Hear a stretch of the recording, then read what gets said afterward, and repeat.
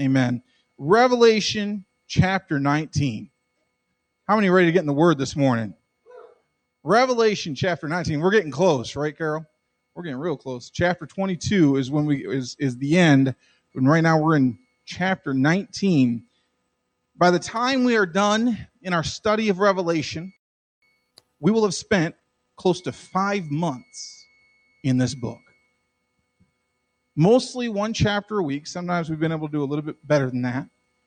There have been breaks. There's been missionaries. There's been holiday teachings mixed in there. But the entire study will consist of close to 5 months. Now, the truth is this, that most of the messages during those months have been kind of brutal, kind of bloody, kind of violent, right? Because it is the book of Revelation. But it is not a book that is filled with hopelessness. It is a book that is filled with grace. We went over the judgments. We went over the tribulation. The word tribulation literally means pain and misery and hardship.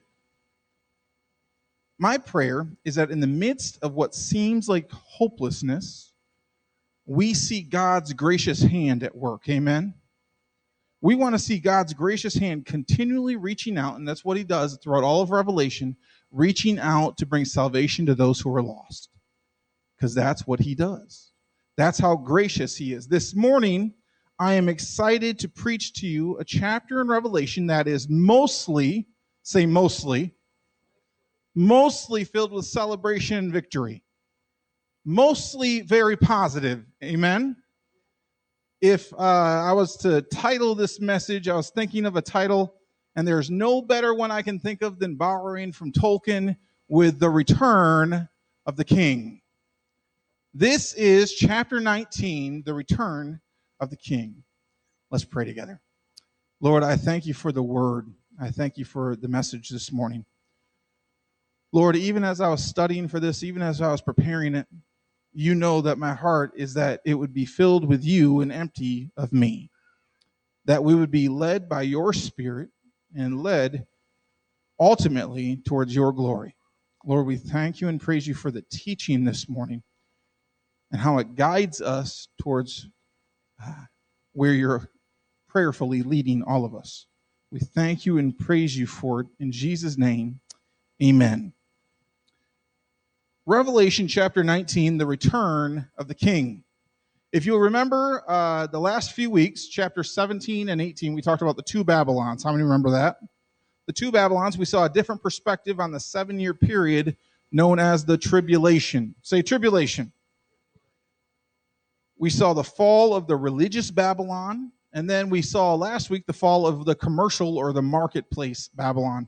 This week we are done with the tribulation. Say amen. We are done with the tribulation in full. We are now past the time of tribulation, and we get to experience the time of victory. Amen? Say victory. Revelation chapter 19, verses 1 through 6 says this. Starting with verse 1, it says, "Rejoicing in heaven. After this, I heard what seemed to be the loud voice of a great multitude in heaven, crying out, Hallelujah! Salvation and glory and power belong to our God." Now, this is John the Revelator is telling us what he sees and hears. That's what he's saying. This is what he sees and hears. There's no reason. Now, a lot of Revelation is figurative. Some of it's literal, some of it's figurative. We want to try to figure out which is what. There's no reason to believe that this isn't literally happening before him. And will literally happen one day soon here. When will it happen? Soon. Amen? How many know? Anybody know the day? No. When? Soon. When will it happen? Soon. And this is what he hears. Hallelujah, salvation and glory and power belong to our God, for his judgments are true and just. For he has judged the great prostitute who corrupted the earth with her immorality, and has avenged on her the blood of his servants. Once more they cried out, Hallelujah. Say hallelujah. The smoke goes up from her forever and ever. And the 24 elders and the 4 living creatures fell down and worshiped God, who was seated on the throne, saying, Amen, hallelujah. Say hallelujah. And from the throne came a voice saying, Praise our God to all his servants, all you his servants, you who fear him, small and great. Verse 6 says, Then I heard what seemed to be the voice of a great multitude, like the roar of many waters, and like the sound of mighty peals of thunder, crying out, Hallelujah, say hallelujah, for the Lord our God, the Almighty reigns. Amen. Hallelujah. Most commentaries can't help but look at these distinct verses and find 4 distinct words within these verses. How many want to guess what those words are? Hallelujah, hallelujah, hallelujah, and guess what? Hallelujah. Amen? That's what the 4 distinct words are. Now, this is a Hebrew word that means praise the Lord. Amen? Hallelujah. Praise the Lord. David Guzik tells us in his commentary, listen to this. This is very interesting, that it is thought to be an angelic word which cannot be fully reproduced by the language of men. It embodies all the blessedness of heaven. He notes that some seem afraid of saying hallelujah or alleluia, but will all be saying it in heaven. It's such a wonderful word, we should never use it without thinking.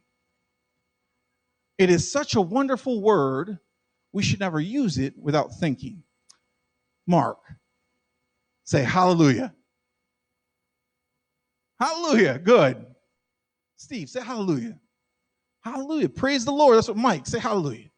Hallelujah, good, man. I grew up with a lady in church, a little old Hispanic lady that was very lovely, loved the Lord. And every time the pastor said nearly anything, Steve, she would say, hallelujah. And it was that kind of cadence. It was, hallelujah. Jenny, say hallelujah. Close. It was close. Say hallelujah. Perfect. Every time the pastor said something, and it was great. It was man, Jesus was born on Christmas Day, and she'd say, hallelujah. And and then the pastor would say, boy, we had a women's conference this last weekend, and she would say, hallelujah. Anything that the pastor said, she would say, hallelujah. And one day he was making announcements, and he announced that either somebody in the church was very sick or had died. And the church was dead silent. But out from the middle of the crowd, you heard,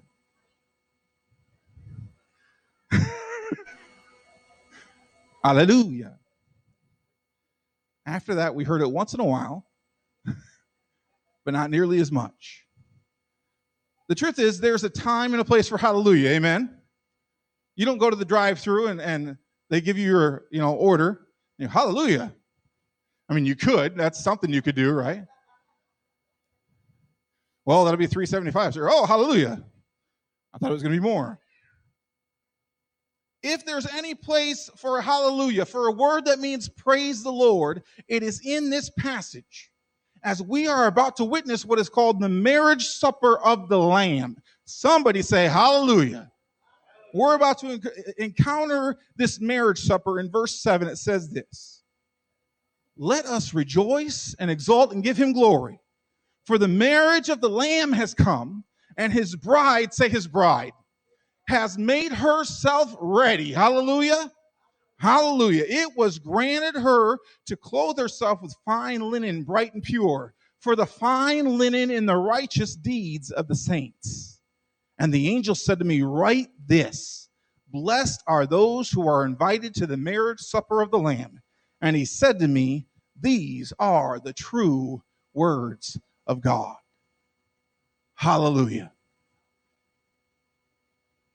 Now, in case you're not familiar with what the marriage supper of the Lamb means, in case you're not familiar with what this entails, let me share this joy with you this morning, right? When Jesus returns, the Bible says he is coming for his bride. His bride is the church. Amen? His bride is the church. One minister said this: they are the ones who love Jesus. They are his followers. They are those who ache with longing to be with their Lord and Master. They are those who have made the decision to serve Jesus with all their heart, all their soul, and all their being.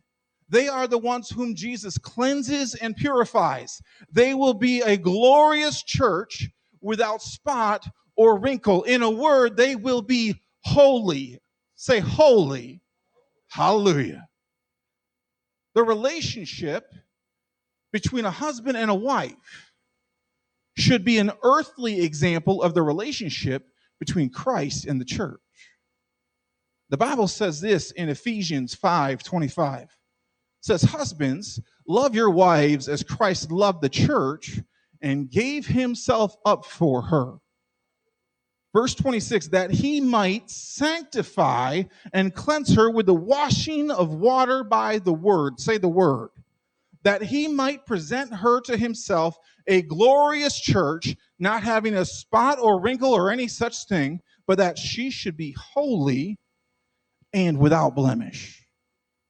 When the Lord returns, he is coming back for a holy bride. Amen.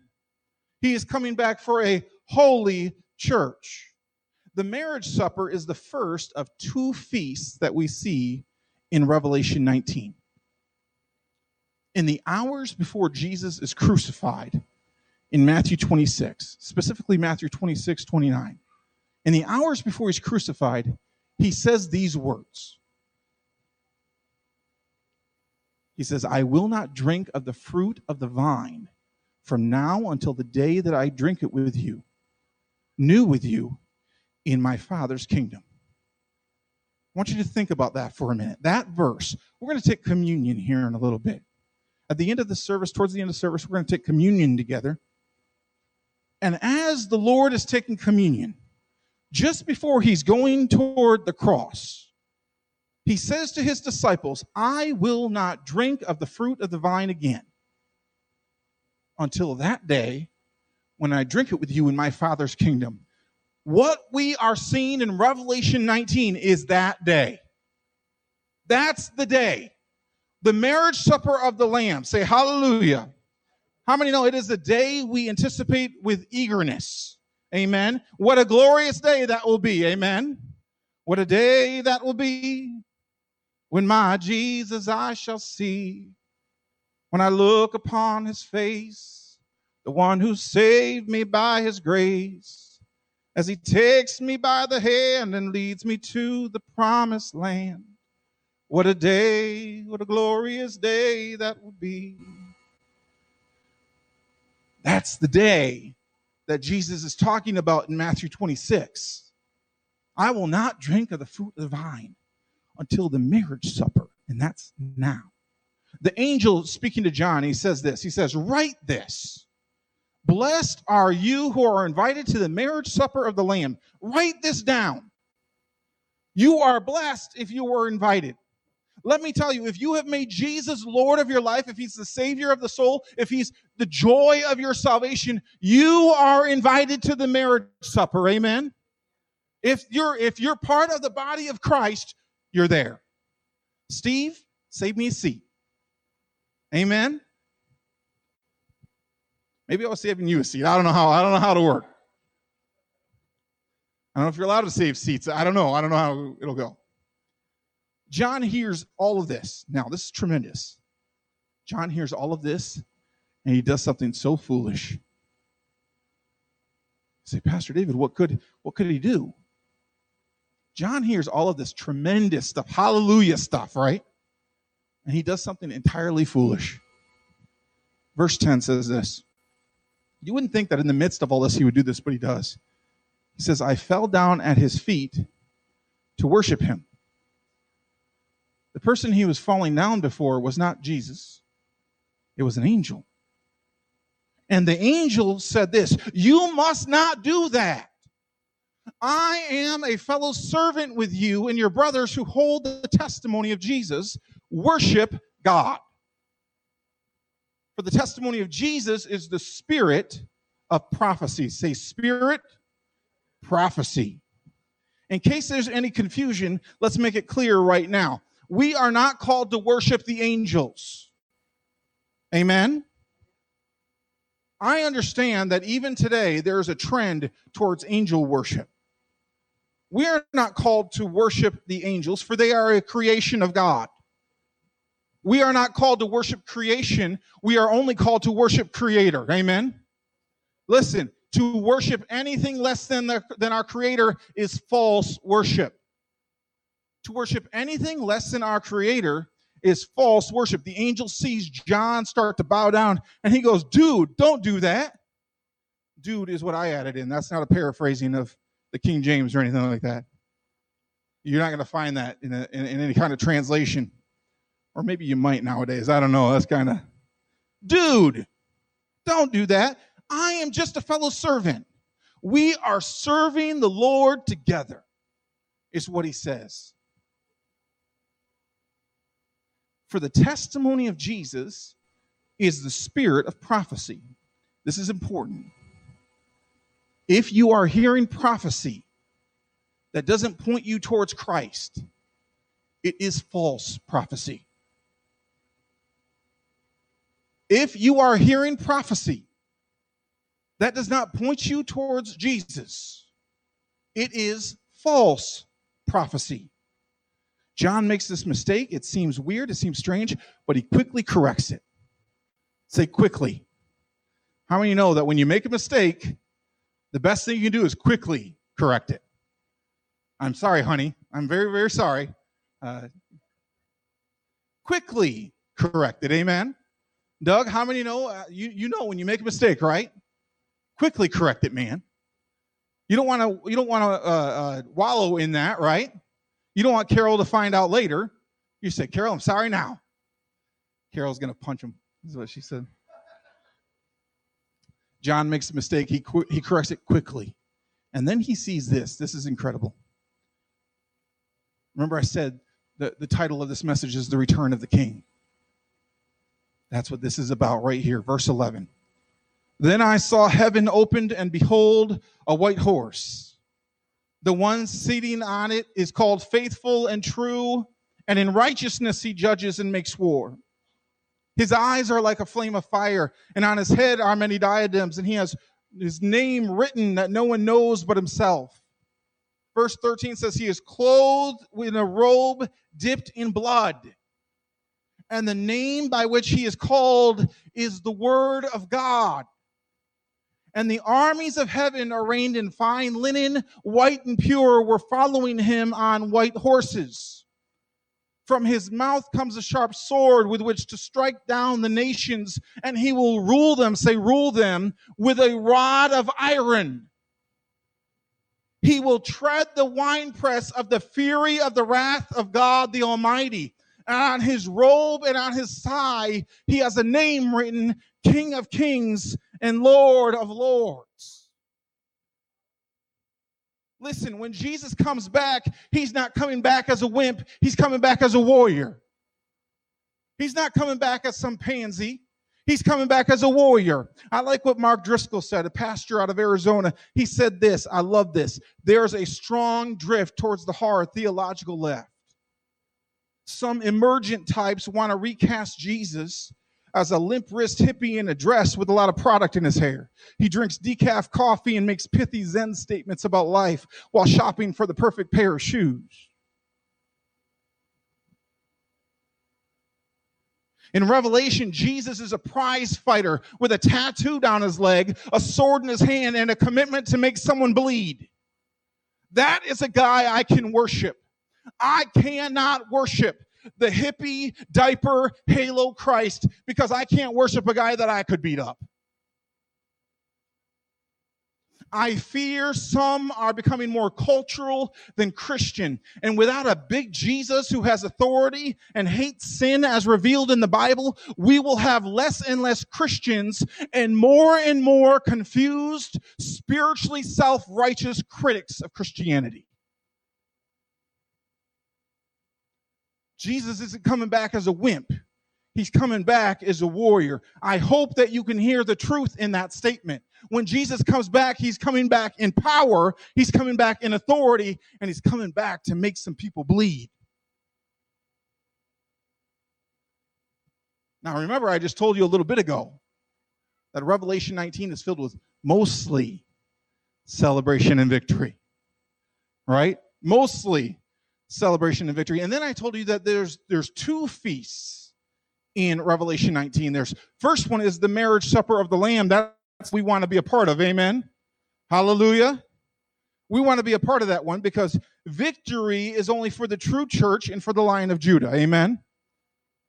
The second feast is for those who Christ is about to demolish.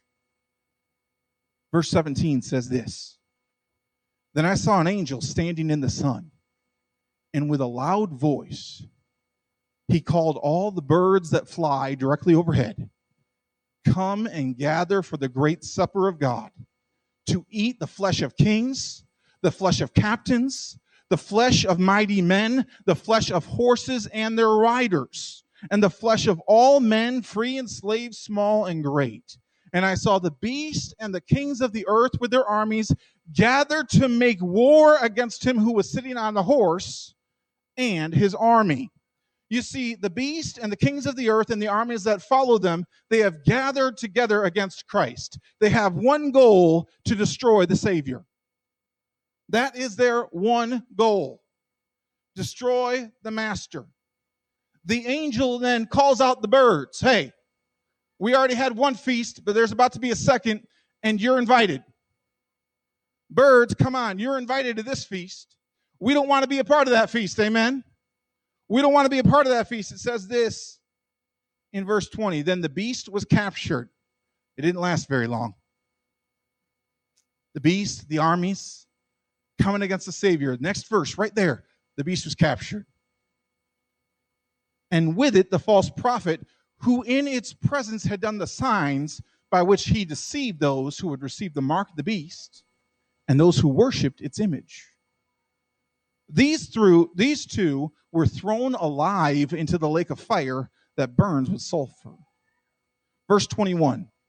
And the rest were slain by the sword that came from the mouth of him who was sitting on the horse, and all the birds, say birds, gorged with their flesh. Boy, it's a gruesome end to the enemies of God. It is a gruesome end to the enemies of God. In a chapter that's filled with victory, we see the devastation of those who deny the lordship of Christ, the ruin of those who reject the gift of the Creator, right? One minister said this is important because people hear this and they go, wait a minute. How can a compassionate God do this? One minister said, how can a compassionate God do such a thing? Yet such a question forgets that God is at one and the same time a God of love and a holy God of justice. To ask the question is to ignore the devastating consequences of sin. We must remember the number of times in the book God has offered them forgiveness if they were willing to repent. He offered them salvation time and time and time again for as long as it was possible. And they rejected him time and time and time again for as long as it was possible. And now they are a part of the feast, but it's a very different feast than they were expecting. The beast and the false prophet are now in the lake of fire. They are now in, and by the way, you should know that when this happens, they will remain there for eternity. Satan will be there with them also. And the Bible tells us that Satan will be there for 1,000 years. But that's in the next chapter. And we'll get to it next week. Amen? Somebody say hallelujah. It's a brutal end for the enemy, but we rejoice in the victory. Amen. Hey, that's what we're called to. We're called to be victorious. Amen.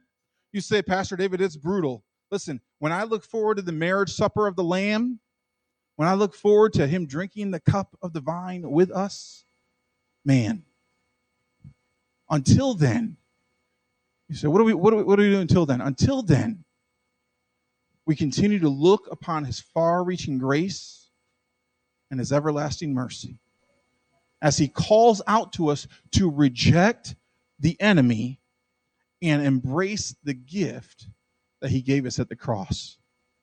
Amen. Amen. If you'll stand with me this morning.